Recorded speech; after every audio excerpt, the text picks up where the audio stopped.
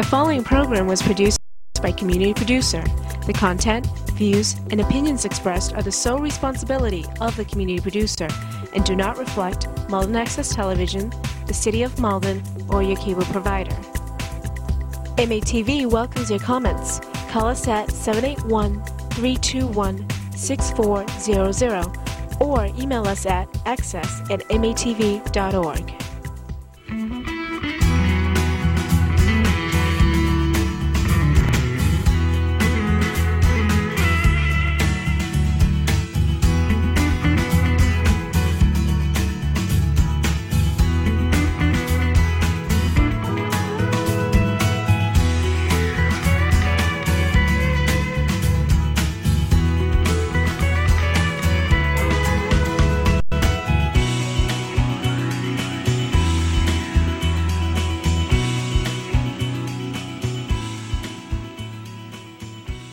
Good evening, and welcome to Malden 02148. I'm your guest host this evening, Ed Lucy, and my guest is Brian DeLacy, and someone who is familiar to you. You've done a show with me in the past. Yep, yes, I have. You've been on other occasions. Yes. We're doing a show only once a month. You have an interesting challenge because there are things that do come up that you'd like to touch on, at least. Tonight we have a very interesting show, so those people that are currently tuned in, I hope you'll stay with us. But I did want to touch on a few things before we get into the local issues that we were going to discuss this evening.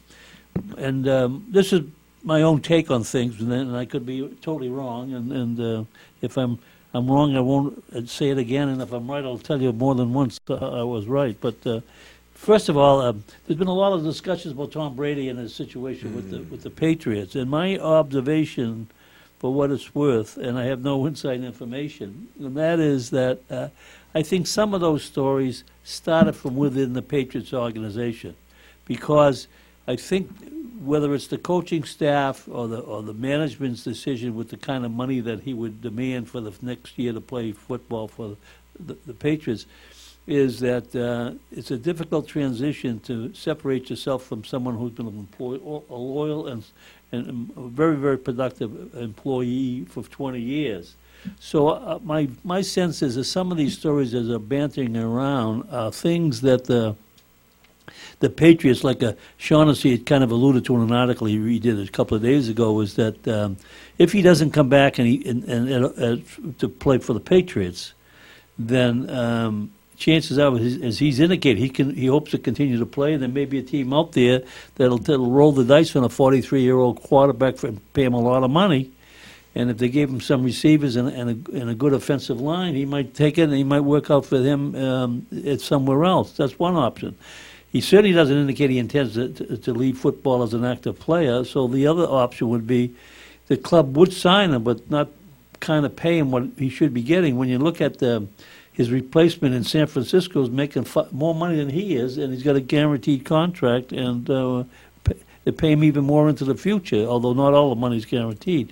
So anyway, it's an interesting situation, but again, as I just mentioned, I kind of think some of those stories shouldn't be an issue now, because there's nothing going to happen until March, because that's the deadline to sign free agents that would be on the current team, and therefore we've been dealing with this for weeks, even before the playoffs started. So my thinking is that some of these stories are emanating from the club, within the club, to the favorite sports writers to maybe condition people to face up to the fact that he may not be back next year, and if he is, it may not be in Boston. So even though it would be great to retire out of the club you started with, football, as other professional sports, is a business, and the part of the reason the Patriots have been so successful over the years, they have treated it as a business, and there's been a lot of good players that have gone off that team long before their time was up as a very successful and productive player.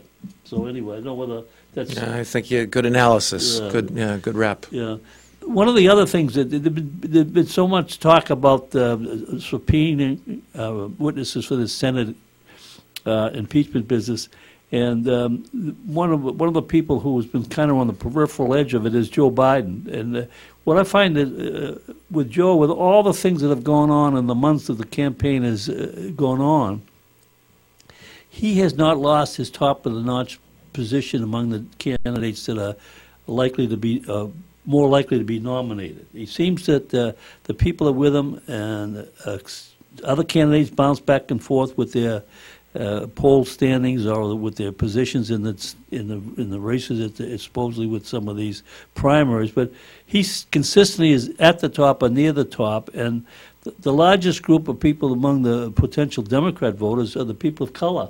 And even though there are other people that of that persuasion, prospectively as candidates, one of whom is still there, Senator Booker, it seems that he has great inroads into that large segment of the voters, and a lot of whom will be obviously candidates. So at the convention, delegates rather. But I think one thing maybe he could consider doing, there's been a lot of talk about his son and him and the gas company and Ukraine, is if he volunteered to testify in the Senate impeachment process, no strings attached, if he's as pure as the driven snow, supposedly as he appears to be to so many of the potential voters, that in that way he could upset the dynamics of what's going on right now. And more important than that, he would force the issue with the Republicans. If they wouldn't let him testify after he offered to testify, then that certainly would suggest that they don't have intention to give an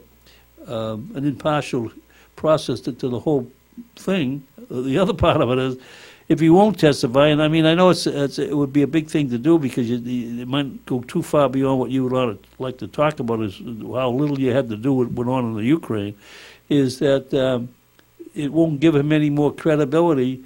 But then if he did testify, it would give him a huge amount, and that transparency could be a big factor in the next election. But either way, it could either be a factor that would make a difference in his being nominated, but equally important, I think it would make a big difference if the thing ever came to fruition, that it would almost make him a strong favorite to win.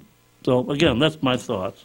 And my final comment is there's been so much going on in the news about Iran, and you sometimes you get immune to what's going on because no matter what news program you turn on, it's on, and what you heard at noontime, you hear at 6 o'clock, and what you heard at 6 o'clock, it's repeated at 11 o'clock, and it would appear in my limited knowledge that the Iranians shooting those missiles off as they didn't intend to have it hit anything that was going to extend or exacerbate the problem. I think but when we deal with it as someone on the sidelines, it makes a difference how you may emotionally get attached to what's going on.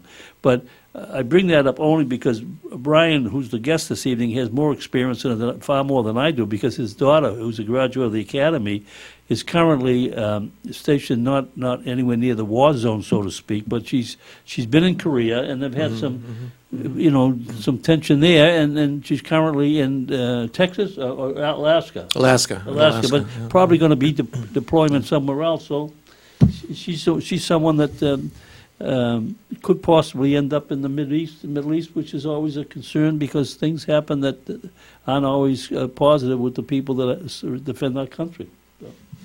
So those are some of the thoughts that I had, and we had the city inauguration Monday night, and there's an old adage about the more things change, the more they remain the same, and although I don't remember now, and I was there, I don't remember anything being said about the hospital property, but that's been a subject for discussion and controversy for 20 years now, and I don't know what's going on. It seems to me the last time he came on, my guest, Brian, we talked about That's what we talked about, What's happening there? A lot. So, and if I could just interject, and from the inauguration, when the mayor spoke, and one of the current mayor, Yes.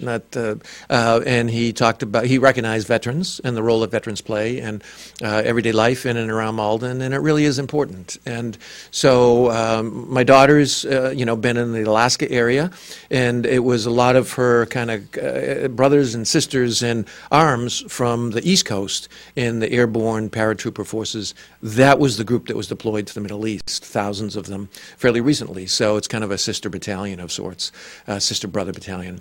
And on that note, actually, and she was in South Korea, and while she was there, one evening outside of the senior center, I saw Senator Markey, who at the time was working on things related to actually South Korea and the Korean Peninsula in general. And it's my understanding one of the things he's working on now actually is with respect to the Arctic. So the Great Arctic is changing because it's a thoroughfare between, from Russia, and it literally as the ice fades, it becomes more of a commercial route. But to bring us up to the hospital site, that just, it's changed. It has changed. And so you know that the developers who had essentially a purchase and sale agreement with the owners of the hospital site, they have separated. They no longer have a purchase and sale that's active. So it's solely in the control of the hospital owners at this point in time. And those people must walk away with a lot of expenses related to it. Over the years, they've had all sorts of design people come in, and they have all they've had attorneys in negotiations, and they had public meetings here in the city over the years. Yeah. And Yeah. I also sometimes think those issues become a political football, because it's easier sometimes to be against something than for something. And by being against it, you satisfy the people who maybe live in that area, who don't want anything to change from where it is, which is now just, for the most part, a vacant property that is gradually running down so that maybe it becomes uninhabitable anyway. And Yeah. it would be a tear down, as they suggest. I recall some years ago, there was a property up on Highland Avenue, and they were going to build some houses, and I think it was on the council at the time. Anyway, they had public hearings, and the people came in. They were against the building, and I remember it went before the planning board for the variance that the developer wanted to do the building, and he was planning to do. And of course, the neighbors got up and said they didn't want anything; they liked it the way it was. Yeah. And finally, the person that was chairing the meeting said, "Well, you're going to have something there. That's private property." And I think the hospital site is going to will have something done, whether it will please the neighborhood.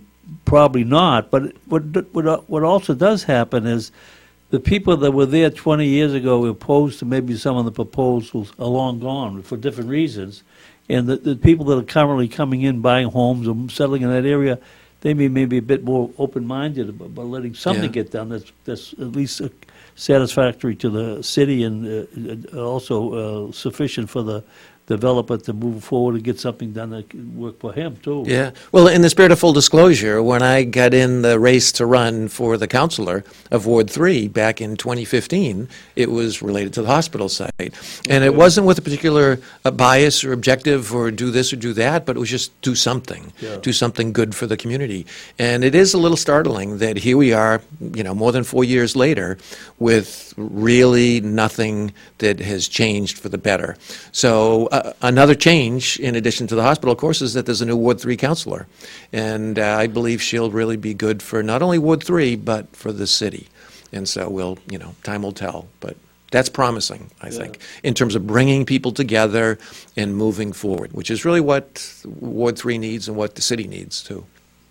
Yeah, because it's the largest undeveloped land in the city. Yeah. And whatever's going to go there will have some impact on the neighborhood, but it's also going to have impact on the school system, impact on the tax revenue, and conversely, if it impacts the school, they don't have enough room, I think, now to accommodate all the students now, and we're having a problem adjusting that. So any kind of a large development might make some complications for the school, which is a separate issue. It's a complicated problem, that's for sure. So hopefully it'll be a good opportunity for the city to move forward somehow. There's another issue, too, which was dragged on over the years, and that's at the Sailorwood School and the park that's located there. Huge, big. There's been some changes that have happened recently, and it would appear from my observation from the sidelines that the city, in trying to accommodate both the people who were wanting to update the park and the other people have some concerns about some health issues. I don't know if this satisfied anybody. It's not clear, how all this really fits together. A lot of it was precipitated by the adoption of the Community Preservation Act, right? So actually back in 2015, on the ballot, there was a question that voters voted on as to whether or not to increase a tax on themselves to adopt the Community Preservation Act for funds. That's a big part of what is pushing the Roosevelt Park Improvement Project forward. It's the CPA approved project. Well, in fact, the CPA funding is it, what is it, $250,000 towards the cost of the work that's going to be anticipated? So in terms of the Roosevelt Park Improvement Project, Yeah. It's a little complicated in how it pans out, but there's a big project, and essentially what happened is the council said, we can... How's that better? Oh, okay, good. Is that good? Good. Cozy. There we go. This proves it's live television, by the way. Yeah, it's live. It's live. And actually in the studio audience, in terms of lives, we've got Kathy Sullivan, who's been a long time advocate for improvements at Roosevelt Park and Salem Wood. And so the Community Preservation Act allows for funding to go towards city projects, and those city projects can be suggested by citizens, by city officials, by a lot of different folks, and then the money goes towards those projects. But $250,000, $250,000, is what was eventually approved for a planning and design phase for what to do at Roosevelt Park. And technically, that's really all that's been approved for that project. The entire bill seems to be much closer to $2.5 million, give or take. And where's the money coming for that part? It's complicated. Almost around $600,000 of it actually is promised by the Baird Foundation. I don't know if you're familiar with the Baird Foundation. They've done a lot of good work, obviously for the city, for the children of the city, for the youth of the city, and because the Community Preservation Act does not allow its funds to be used on this artificial turf carpet, you've got to find some other mechanism for funding it. And then the balance of the funds actually comes from the taxpayers who have contributed as part of their real estate taxes to this fund. They're paying for the balance. Well, it just becomes the rest of the money that's needed to do what they intend to do. They would become over above that $600,000. Would just come from funding from the city's budget, which would either be a bond or other kinds of allocations from other sources? Actually, it would. So if $600,000 came from the Baird Foundation, give or take, and the numbers aren't always completely clear, but and approximately $2 million for the balance of the funding from within the city's coffers. That money actually comes from the Community Preservation Fund strictly. Oh. It's under the current now. And so it doesn't get commingled with people's real estate taxes that go towards the schools or towards the Department of Public Works or the water system or anything like that. It comes from a segregated fund. You run into problems if you have cost overruns and things like that. Additionally, however, and this was part of the current plan, bonding can be applied to Community Preservation Act funds, but the repayment of that bond, of that borrowing, would come from future community preservation contributions. Well, aside from the other issues that are part of this process that's been going on for some time with the park there at the school, it seems to me that's a little inconsistent to take all that money from that one source for one park, for one school. I mean, to me, the purpose of the conservation money was to benefit the city in maybe historical sites, maybe in renovating things that would be damaged over time, or Right. whether it be a statue at BB or would be something at the cemetery or at the library. But that to take in, because I looked at the budget, and I think the current year preservation fund is about almost, it's about 900 plus million, $900,000 Yeah. is the funding amount from that source. And if you own a home in Malden, you probably recently got a notice that your taxes have been probably going to go up, even to the tax rate. The tax rate goes down, and your taxes go up, and you say, well, how does that happen? Well, it Right, happens because they lower your taxes because they raise your assessment, Right, and right, that's what right, right. determines what you pay for taxes. So if the assessment goes up, that means on the next budget year, which will start July 1st, there'll be more money in that preservation fund than there was this year, because even though maybe the building hasn't increased that much, the assessments have and the taxes have, and you'll get more money because a little portion of that, like your sales tax, goes into the fund, and that's where the money comes to do what they have to do. I didn't realize all of the cost of that park was going to be generated from that one source. I thought it was You know, and I've heard people say that, you know, if there are cost overruns, that, you know, we'll Which make there it up. usually is. Right, we'll make it up. And, you know, I'd like to see it. Yeah. And then the question is, where does it come from? And who foots the bill? And so, and that actually has been, in terms of the large size of this one particular project. So for instance, we proposed, a group of residents proposed improvements at High Rock Park, right? And it was mere small amounts of, you know, pocket change, literally, in comparison.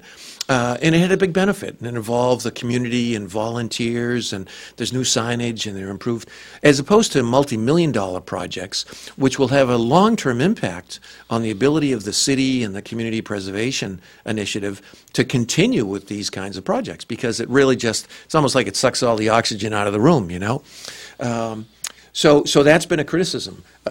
Another concern in and around this project is, whose project really is this? Who wants to do an athletic, artificial turf, multi-acre field as a playground for the Salem Wood School, right? Does that make sense? And so who is involved in the decision-making, in the input? And that's raised a lot of questions.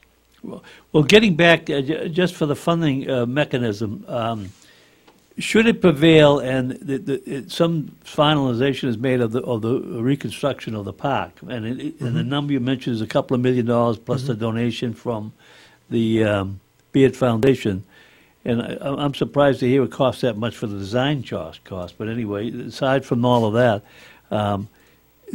that's not spread out. The payment for that wouldn't be spread out over the years that we get the money. You'd have to bond a portion of the part that you didn't have to pay up front, and then amortize the bond payments out of the future monies coming in. So that in itself would take away most other options for several years before you finally paid it all off. Right, it would. And people haven't discussed that. No, I haven't. In fact, all. I wasn't even aware of that. Yeah, that yeah, $2 million part. yeah.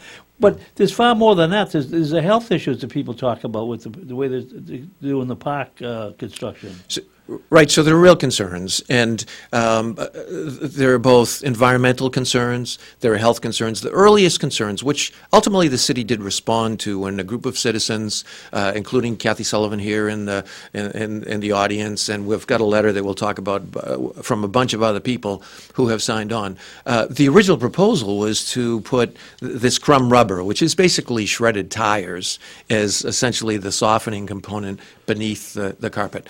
And that has a lot of, you know, benzene is like a carcinogen, and there were a lot of health concerns. The city actually eventually, through persistence of the community, responded and acknowledged and said, look, we're not going to use crumb rubber, these, you know, shredded tires. 40,000 tires goes into a typical football field under the rug, you know. And we're going to use an organic material, such as coconut fiber is something that has been, and there's some other materials that have been talked about. But those actually generally cost more, number one. People haven't really talked about the heightened cost, because there's actually other uses for coconut fiber. There really aren't other uses for shredded tires. We all know you got to pay to get rid of them. In addition to the material concerns, the health concerns of exposure to kids, it's well known, it seems well known by medical officials, that the impact, the concussive impact on an artificial turf field, particularly as they wear over time and get harder, there's a greater risk of concussion and injury than in a natural grass field, right? Additionally, given the location of this specific field, you know it's a flood zone, right? And there are wetlands attached to it. And at least I've seen evidence to indicate that some of these organic materials, they don't hold up well in flood zones. Some suggest they might not even be warranted in flood zones. And the thing is, these don't last forever. They might last for 10 years, and then you got to change it all out, and it's another $500,000 down the road. So it's not just the initial cost up front, and people don't like to really talk about this.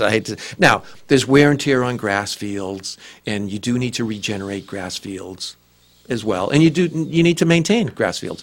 But the thing is, you also need to maintain artificial turf fields, right?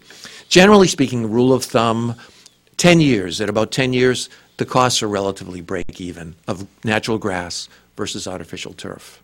And your earlier point, Ed, about the $250,000 seeming like it's a lot for a design phase. It was more than, was it $250,000 or 600? Okay. It's $250,000. Okay. $600,000 from the Baird Baird, Foundation yeah, okay. pays for the synthetic surface that the state doesn't allow. Right. But the $250,000 design phase, that in and of itself is a pretty big amount, which I've been told is, substantially higher than what some people have seen.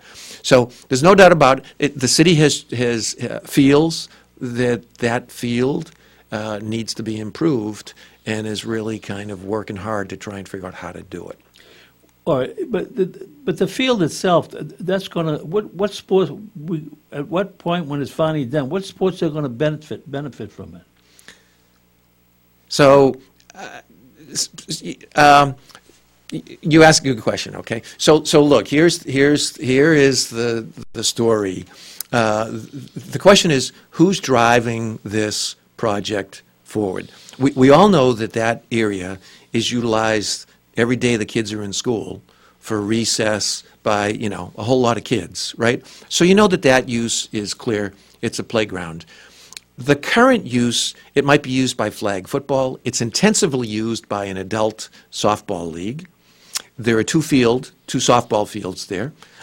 It's also used by youth in youth sports. Softball might be used by Pop Warner for practice. And there are dreams about how much it might be used in the future. It's my belief that there isn't a usage projection that indicates it will get the kind of utilization that people believe. So softball, football, maybe, and Like Pop Warner? could be Pop Warner. They don't play there now. They may practice there Oh. now. My understanding is they play at McDonald Stadium. I might be a little bit out of it. There's been talk that there are middle school programs that are coming along. I've looked into this a lot, actually. And let's not forget that Pine Banks, which the city spends $500,000 a year on to maintain, which is more than the city spends on the maintenance of all the other parks in the city. That has a beautiful state-of-the-art softball field. It has beautiful soccer fields. It has beautiful baseball fields. It has beautiful lacrosse fields, both grass and artificial turf, right? And essentially all of the school-based programs get to play there for free, right? So, but it's underutilized. There are many open scheduling times that if it were better utilized, there might not be the demand. But there are some groups that really seem, I almost forgot, soccer. So soccer is a large sport for youth, particularly, right? But also there's a proposal to improve Dever Park, which is grass, and is a very large park, Dever Park, and they'll include enhancements, improvements that will make it even better for soccer as well. So between soccer and softball, they seem to be the two driving forces behind the push for artificial turf at Roosevelt Park. Well, right now, what is the park used for? It's used for some mix of those activities. Some practice for Pop Warner, some flag football for K through 12 kids even. Last year, according to the research I did, there were 20 evenings that were permitted for adult softball, and where they would play from 6 o'clock at night until 9 o'clock at night under the lights, which, by the way, costs the city a couple $1,000s a year to run. Who's paying for those? The taxpayers are. And soccer plays, soccer plays all around the city, including at Pine Banks. So it's kind of a complicated mix of all the different parks that are out there. But again, the driving force is, it seems, largely driven by athletic programs. Primarily, there are really three, it seems: youth soccer, adult softball, and some Malden Public School athletic department programs. I saw something in the paper recently. In fact, there's been a couple of items about Trafton Park. Isn't there a system in place now to renovate that park? Yeah, and now there is that. So that's another Community Preservation Act. Oh, it is. It is. It's another Community Preservation Act program. They approached it very differently in terms from a project perspective. Okay, so they got a lot of community involvement. I think they had probably three community meetings where upwards of 40 people came together and talked about what they thought would be good at the park, and so they're making some changes. They have sort of beautiful landscape design considerations of how they can improve the park. They split it up into kind of a multi-year, multi-phase. So they do the design, they come back, they get the input of the community, they come back, and they come up with a plan for to proceed, and then they would have a follow-on project application that would be for the funding of the project. Whereas Roosevelt Park, that project was all one big, into the system. We're going to do it all under one umbrella, under one funding mechanism. In fact, I thought that Roosevelt Park project was good. There was some funding from the state. So in the past, there have been multiple attempts to do projects at Roosevelt Park. To my knowledge, in fact, at Trafton Park, which you referred to, I think they got a so-called park grant, which is PARC. It's not PARK, but park grant. I think for $400,000. Yeah, that's my and I believe that was facilitated by the Malden Redevelopment Authority to do that. So another proposal that was submitted was for Amridge Park, right? So the tennis courts are, I know people who played there through the high school years, and the cracks opened up into the Grand Canyon to the point where they actually couldn't utilize all of the tennis courts. But now another thing. So of course, we've got the beautiful Howard Park, right, and the Rotundi Field, the beautiful baseball field. But Howard Park, which was dedicated a handful of years ago, it's got beautiful tennis courts. It's got a beautiful play area for children. But what's happened is the old Maplewood Park, artificial turf, Malden activities have gravitated from there over to Howard Park. So Maplewood Park is primarily used for rentals at this point in time, many of which are from outside the city even. So that's another big question. Not only what is being played there, but who is using them? Are they Malden residents, or are they folks from outside the city? And it's great to have inter-city competitions or even teams, but it's the Malden taxpayers who are paying for these fields. Yeah, one of the things you had said earlier was that at the about 10 years, it ends up the cost is about the same. That's generally accepted as And that is speaking in terms of whether you're going to have grass in its natural state or an artificial. Right. I see. So Because you have to replace the artificial turf. It's at some point in and around that time horizon, and that's a big amount of money, $500,000, maybe more. Whereas the cost of grass, in terms of maintaining it and aerating it and and caring for it, might be a little bit more on a year-to-year basis. But at the end of the 10 years, you don't have to completely dig it up and replant it. But you do with the artificial turf. But even with grass, isn't it a system in place where you have to leave it dormant in between times to let it kind of get its strength back because of the constant use? It could cause more of a cost factor when you do finally have to replace it. So the research I've done, anyways, and generally speaking, I haven't seen a lot of this documentation in the project review process. But based on the sort of study I've done of the hours of play at Roosevelt Park, it's somewhere around 400 to 600 hours a year in terms of on-field use, including everything, children, for playgrounds, recess and things like that.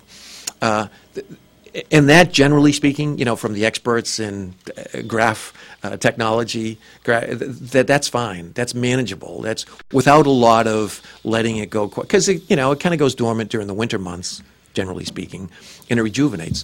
When you get up into the higher intensity of thousands of hours of use, then you really have to, you have to let it rest. You have to move people around from park to park. And I still believe Malden has enough parks, particularly with Trafton and Amherst and Dever and Pine Banks, all of which I believe are underutilized, and I think the numbers show it. You could still move people around. But based on the utilization of Roosevelt Park today, you don't need to do that even, because there just isn't that much demand. Now, if you start renting out Roosevelt Park to commercial enterprises or to, regional leagues or for statewide tournaments, or you can imagine some people might want to do that for the revenue that goes with it, then you're in a different business. But, does Malden really want to be in the business of renting its parks out for other people to use? I mean, it's kind of a different business model. But it's also short-term benefit, because ultimately there's a cost factor there because you're using it. Overutilization is a problem. It really is. Yeah. Well, the group of people that are imposed, and Kathy is a person who's been a strong advocate in years. What's Plan B? So Plan B is actually, I think for, a group of people, it's really Plan A, right? Well, somebody, started off by saying this is a great thing to do to that park, is to have artificial turf, have all these various activities going on, and then, to me, I would think almost the first question is, well, what about it being a flood zone? I mean, how practical is that to have a park that's subject to heavy rainfall or melted snow and to create a problem? Yeah, no, it's a great question, and actually it's very timely. So what we have here is we have two letters, okay, that are just published today, and they're making their way to the mayor's office and other city officials. Include the newspaper, or just is it being sent to the newspaper? Oh, that's actually a good idea. The studio audience is applauding silently. Well, one of the things is I don't think people really realize, unless you live nearby or you're part of your career is at the school, either by virtue of being a parent or a staff person, or maybe your children went there, the impact. And again, being a flood zone issue, I would think that would have a very major reason why you'd evaluate it on a different basis than you would from what seems to have gone on so far. Right. Who's been the motivating force to do the changes that they want? When they first were going to do the artificial turf, and then now they made some changes. But who's the motivator from the beginning? So that's hello. Anyway, go ahead. That's a good question. So it's very, in all honesty, the sports groups have been lobbying. I've seen it in writing. I've seen it in public communications, because there's a belief about that they will have better playing conditions for high-intensity athletic activity, that will be more readily playable, that they won't have to worry about fluctuating conditions. Some people believe, and it seems to be true, rain might evaporate quicker, snow might even melt it faster. So there's a sense that they'll get more playing time. So it's not surprising, that group, and there's a cluster of people who are behind it. I think the city officials, they want to improve the park in that space, those acres. By the way, the things we didn't talk about, it's well known that artificial turf surfaces are much hotter, particularly at ground level, than grass. Like, it might be 80 degrees out on a given day over grass. If you're sitting on that turf, it might be 135 degrees or more, okay? So in terms of the Plan A, Plan B, there are two letters. Just last night there was a vulnerability assessment meeting. I don't know if you were aware of that. I was not. That the city hosted, and it's a statewide initiative where the state is now concerned about climate change and warming and in particular flooding is with the rising levels of water. Particularly, there are many areas in and around the Boston area that essentially are susceptible to the 100-year floods, and that's what this Roosevelt Park is susceptible to. And it's not just Roosevelt Park; it's the neighborhood in and around Roosevelt Park. So at the vulnerability assessment meeting last night, which I didn't attend, but I've heard from multiple people. Where was it held? The senior center. It was held in the cafeteria, Okay. It was held in the senior center cafeteria. Okay. And the state has to incentivize communities. My understanding is there are about 21 of them statewide right now, to address these issues looking out into the future, so that we're not flooded under, but we've done things as municipalities in advance to anticipate and address. It's my understanding, I think grant money was provided by the state to the city, might have been in the order of under $50,000, something like that. Consultants were hired, and Ed, at the meeting last night, the consultants did as much as nod their approval that you need to be concerned about the Roosevelt Park area because it's both an asset and a liability, as Kathy has said, because essentially it was originally designed, it appears, as a collecting point for water overflow. On the other hand, it's highly susceptible to flooding. So if you put this expensive, investment in there, 10, 20 years from now, it might be flooded out, and you've got a whole host of issues. So it does seem that the people who are forthright and transparent about these concerns, they'll let you know, boy, they'd have real questions about putting an artificial turf field there. But there are other people who are motivated to see it go in there who'll be quick to try and not address that transparently and head on. So there are two letters actually that have been produced, and I'll refer to them here. Actually, one other thing that has actually happened just within the past month or 6 weeks, people may have seen that at Roosevelt Park some chain link fencing has gone up around the softball field at the west end of the park. What happened, in order to do any kind of project like this, you've got to do soil testing. And the soil testing that was done discovered elevated levels of lead, in particular in and around that softball field. And it required that those levels be reported to the state. So the city has somewhere around, I don't know if it's 60 days or 90 days, or it's on a time clock to come up with a plan on how to deal with that, because of course you can't have high elevated levels of lead, particularly in the backyard of a school. They chained it off to keep kids off of it, and they've got to come up with a mitigation plan or an adjustment plan. And where did the lead come from? So that in fact, is the first question that I've been told by state officials that they basically have to ask. They have to figure out what's going on here, where did it come from, and what are you going to do to keep it from? So the Continental can from years ago? Was it Continental can from years ago? Was it somehow fill that was put in there at the time the school was built? How long? That's more logical. How long has it been there? But it's a concern, and so that at the same time is being worked through. So in fact, one of these letters is a letter going to the State Environmental Agency requesting that they issue a stop work order at that location to essentially impede any further work on this Roosevelt Park Improvement Project until it's fully understood what is going on there. And the other letter is basically expressing a desire of grass over artificial turf. So I think the people who are involved in this and who have signed off on this, I think sending it to newspapers and the press is a great idea, and that'll happen. Now, when you say the people, is this like an ad hoc group who got together? Yeah, that's exactly what it is. And so the letter, and Kathy and has had a lot to do with it, and full disclosure, I'm part of it. This letter is signed the Friends of Roosevelt Park and the Salem Wood community. Okay. So it's both for the park and the community. The thing that's pretty interesting, I think, and this who is... signed the letter?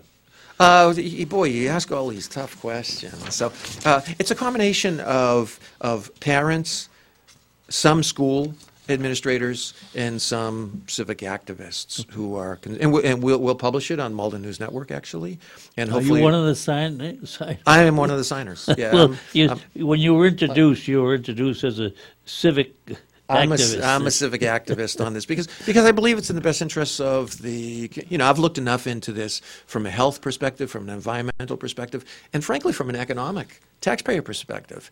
And and looking at the existing resources that the city of Malden has, I'm convinced this does not make economic sense. It does not make health sense. It does not make environmental sense. In addition, this particular community, which is in sort of an environmental justice area, that community has not been involved in this project in the way, for instance, Trafton Park has. Right. The other thing we talked about heat island effects. That artificial turf fields are much hotter at the surface level. I think it's something like 4 of the 5 artificial turf fields, and they're like 4 artificial turf fields, all within, a very tight radius in that immediate area, in that immediate ward, frankly. You've got Maplewood Park. You've got, I think the Malden Catholic Field is artificial turf, if I'm not mistaken. You've got Howard Park. And this would become another artificial turf field, okay? And so you've got this heat effect, which long-term has detrimental consequences. Not the least of which is to say, if they're playing at night under the lights, people have talked, well, we can play until 11 o'clock at night. I wonder what the neighbors think of that. So, but just to quickly profile, people may not know this. I guess I didn't really particularly know it, that the first language not English at the Salemwood School is at 70%? 70%, fully 70% of the students who attend the Salemwood School, English is not their first language. Is that by design or is that by accident? Because I know, well, there's nothing directly to do with this, but I remember talking to a couple of parents, one of whom lived across the city, and their child was assigned to the Salemwood School, and they had not only had to drive the child to the school, they had to turn around and go back over the other side to go to work, and it was really a problem. And I thought, gee, that was very unfair. And I asked them, and anyway, they were a minority, and I don't. They kind of felt that that's maybe the part of the reason because their child was there as opposed to another school. But anyway, that's kind of interesting, 70%. And the thing is, and to the credit of the Malden Redevelopment Authority, when this public health alert was issued, which is basically what they did, they eventually published the health notice in multiple languages. So even something simple like getting notification out to the community of interested parties at the Salem community is difficult if English isn't the first language of the students, and presumably it's not the first language of the adult or guardian in the household. So in terms of how you make that connection back to the families of Salemwood School, it poses some real challenges that you've got to be extra sensitive to, I think. So there are these 2 letters that are going to go out. They'll go out with the signatories on it.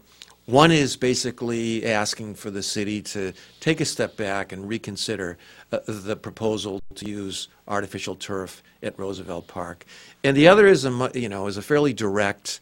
The state should impose a stop work order because of the health risks associated with what's there. Now the same group sent the 2 letters? And the same group, yeah. So okay. So it's actually getting to a point where multiple, and it's a varied group in the sense that some people are. They're parents of older kids, they're parents of younger kids. They live in the neighborhood. They care about the health and science of it and the environment of it. Other people care about the economics of it.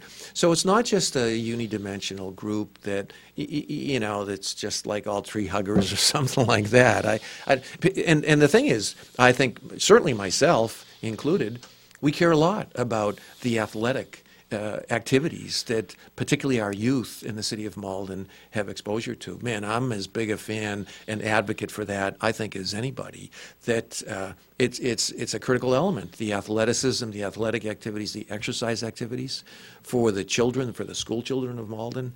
I mean, that's right up there with academics and social activities. Would the city be able to leverage those numbers as far as the 70%? And get some funding from other sources at the state level because they could rationalize that the purpose of the schools field improvement is because the students themselves are a minority and therefore.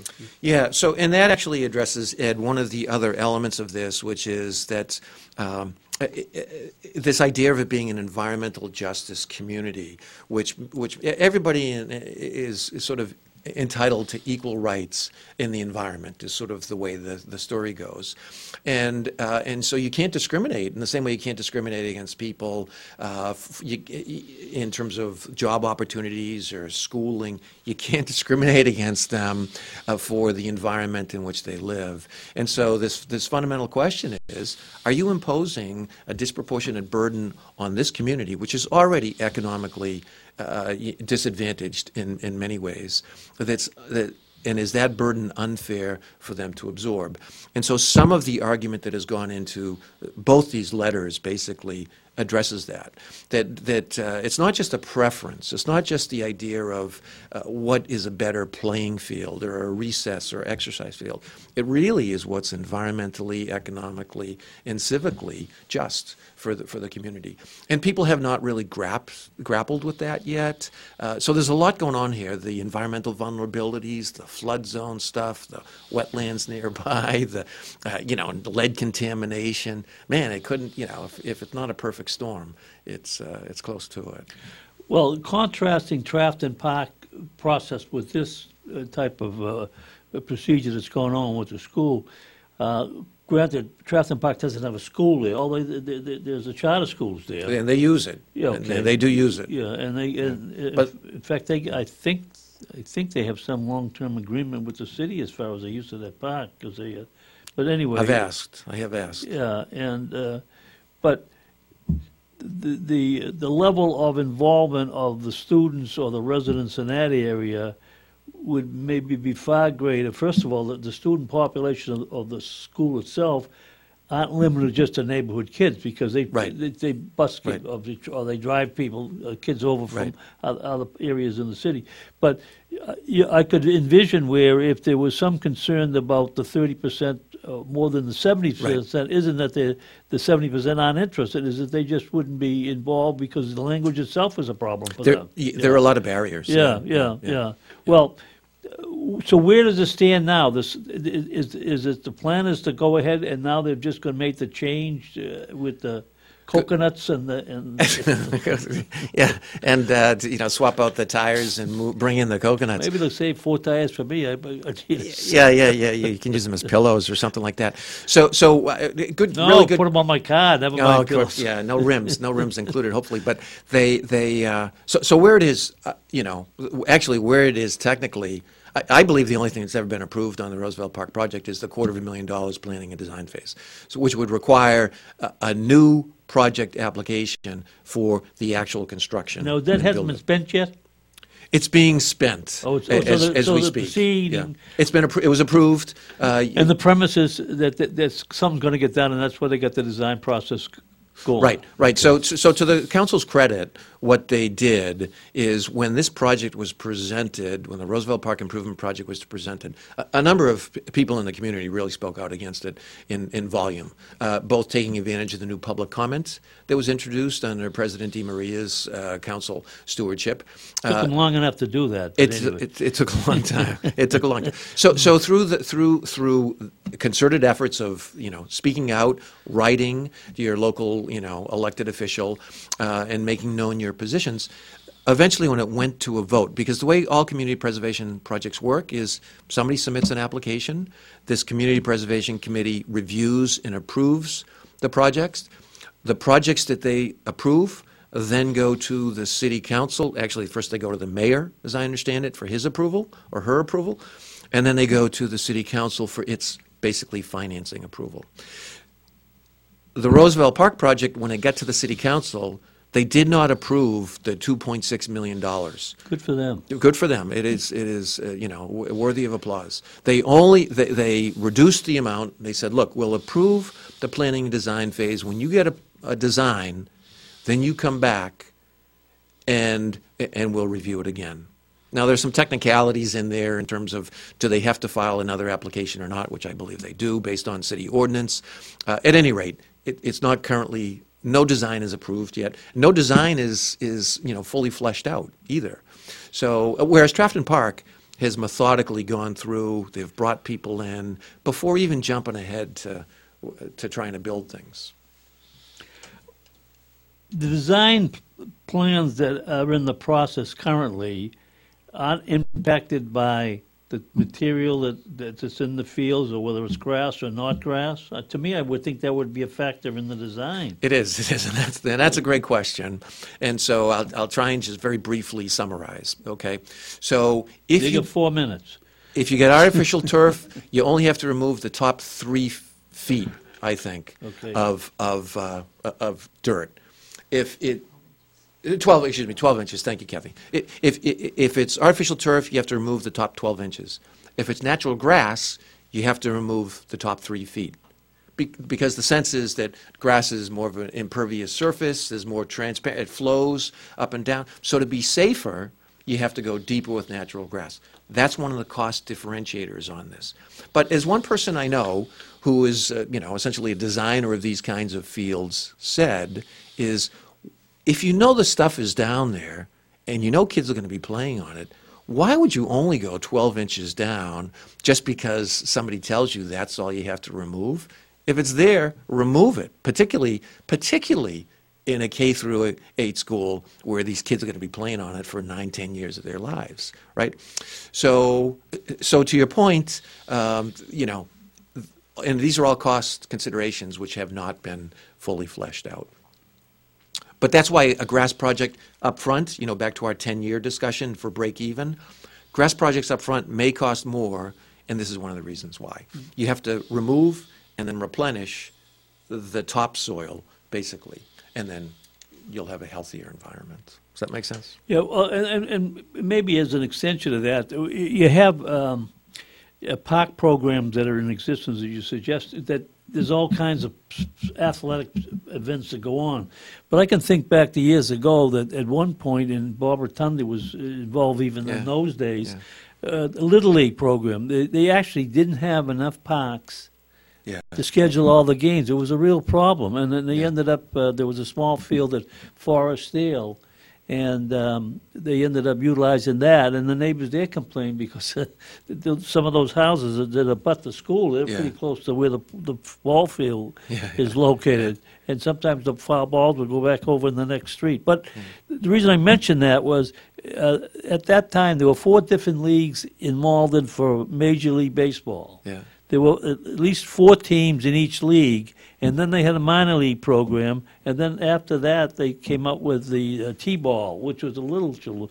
But the interesting thing is, as years have progressed and evolved, I think Malden now has 1 league. You're right. Baseball isn't the sport that kids play. changed. Soccer plays, but there is some advocates now who are suggesting kids shouldn't be playing Pop Warner football, and because of the things that potentially could happen. But even in soccer, they're bouncing balls off their head, and maybe there's reasons why they'll do studies that'll come up later on.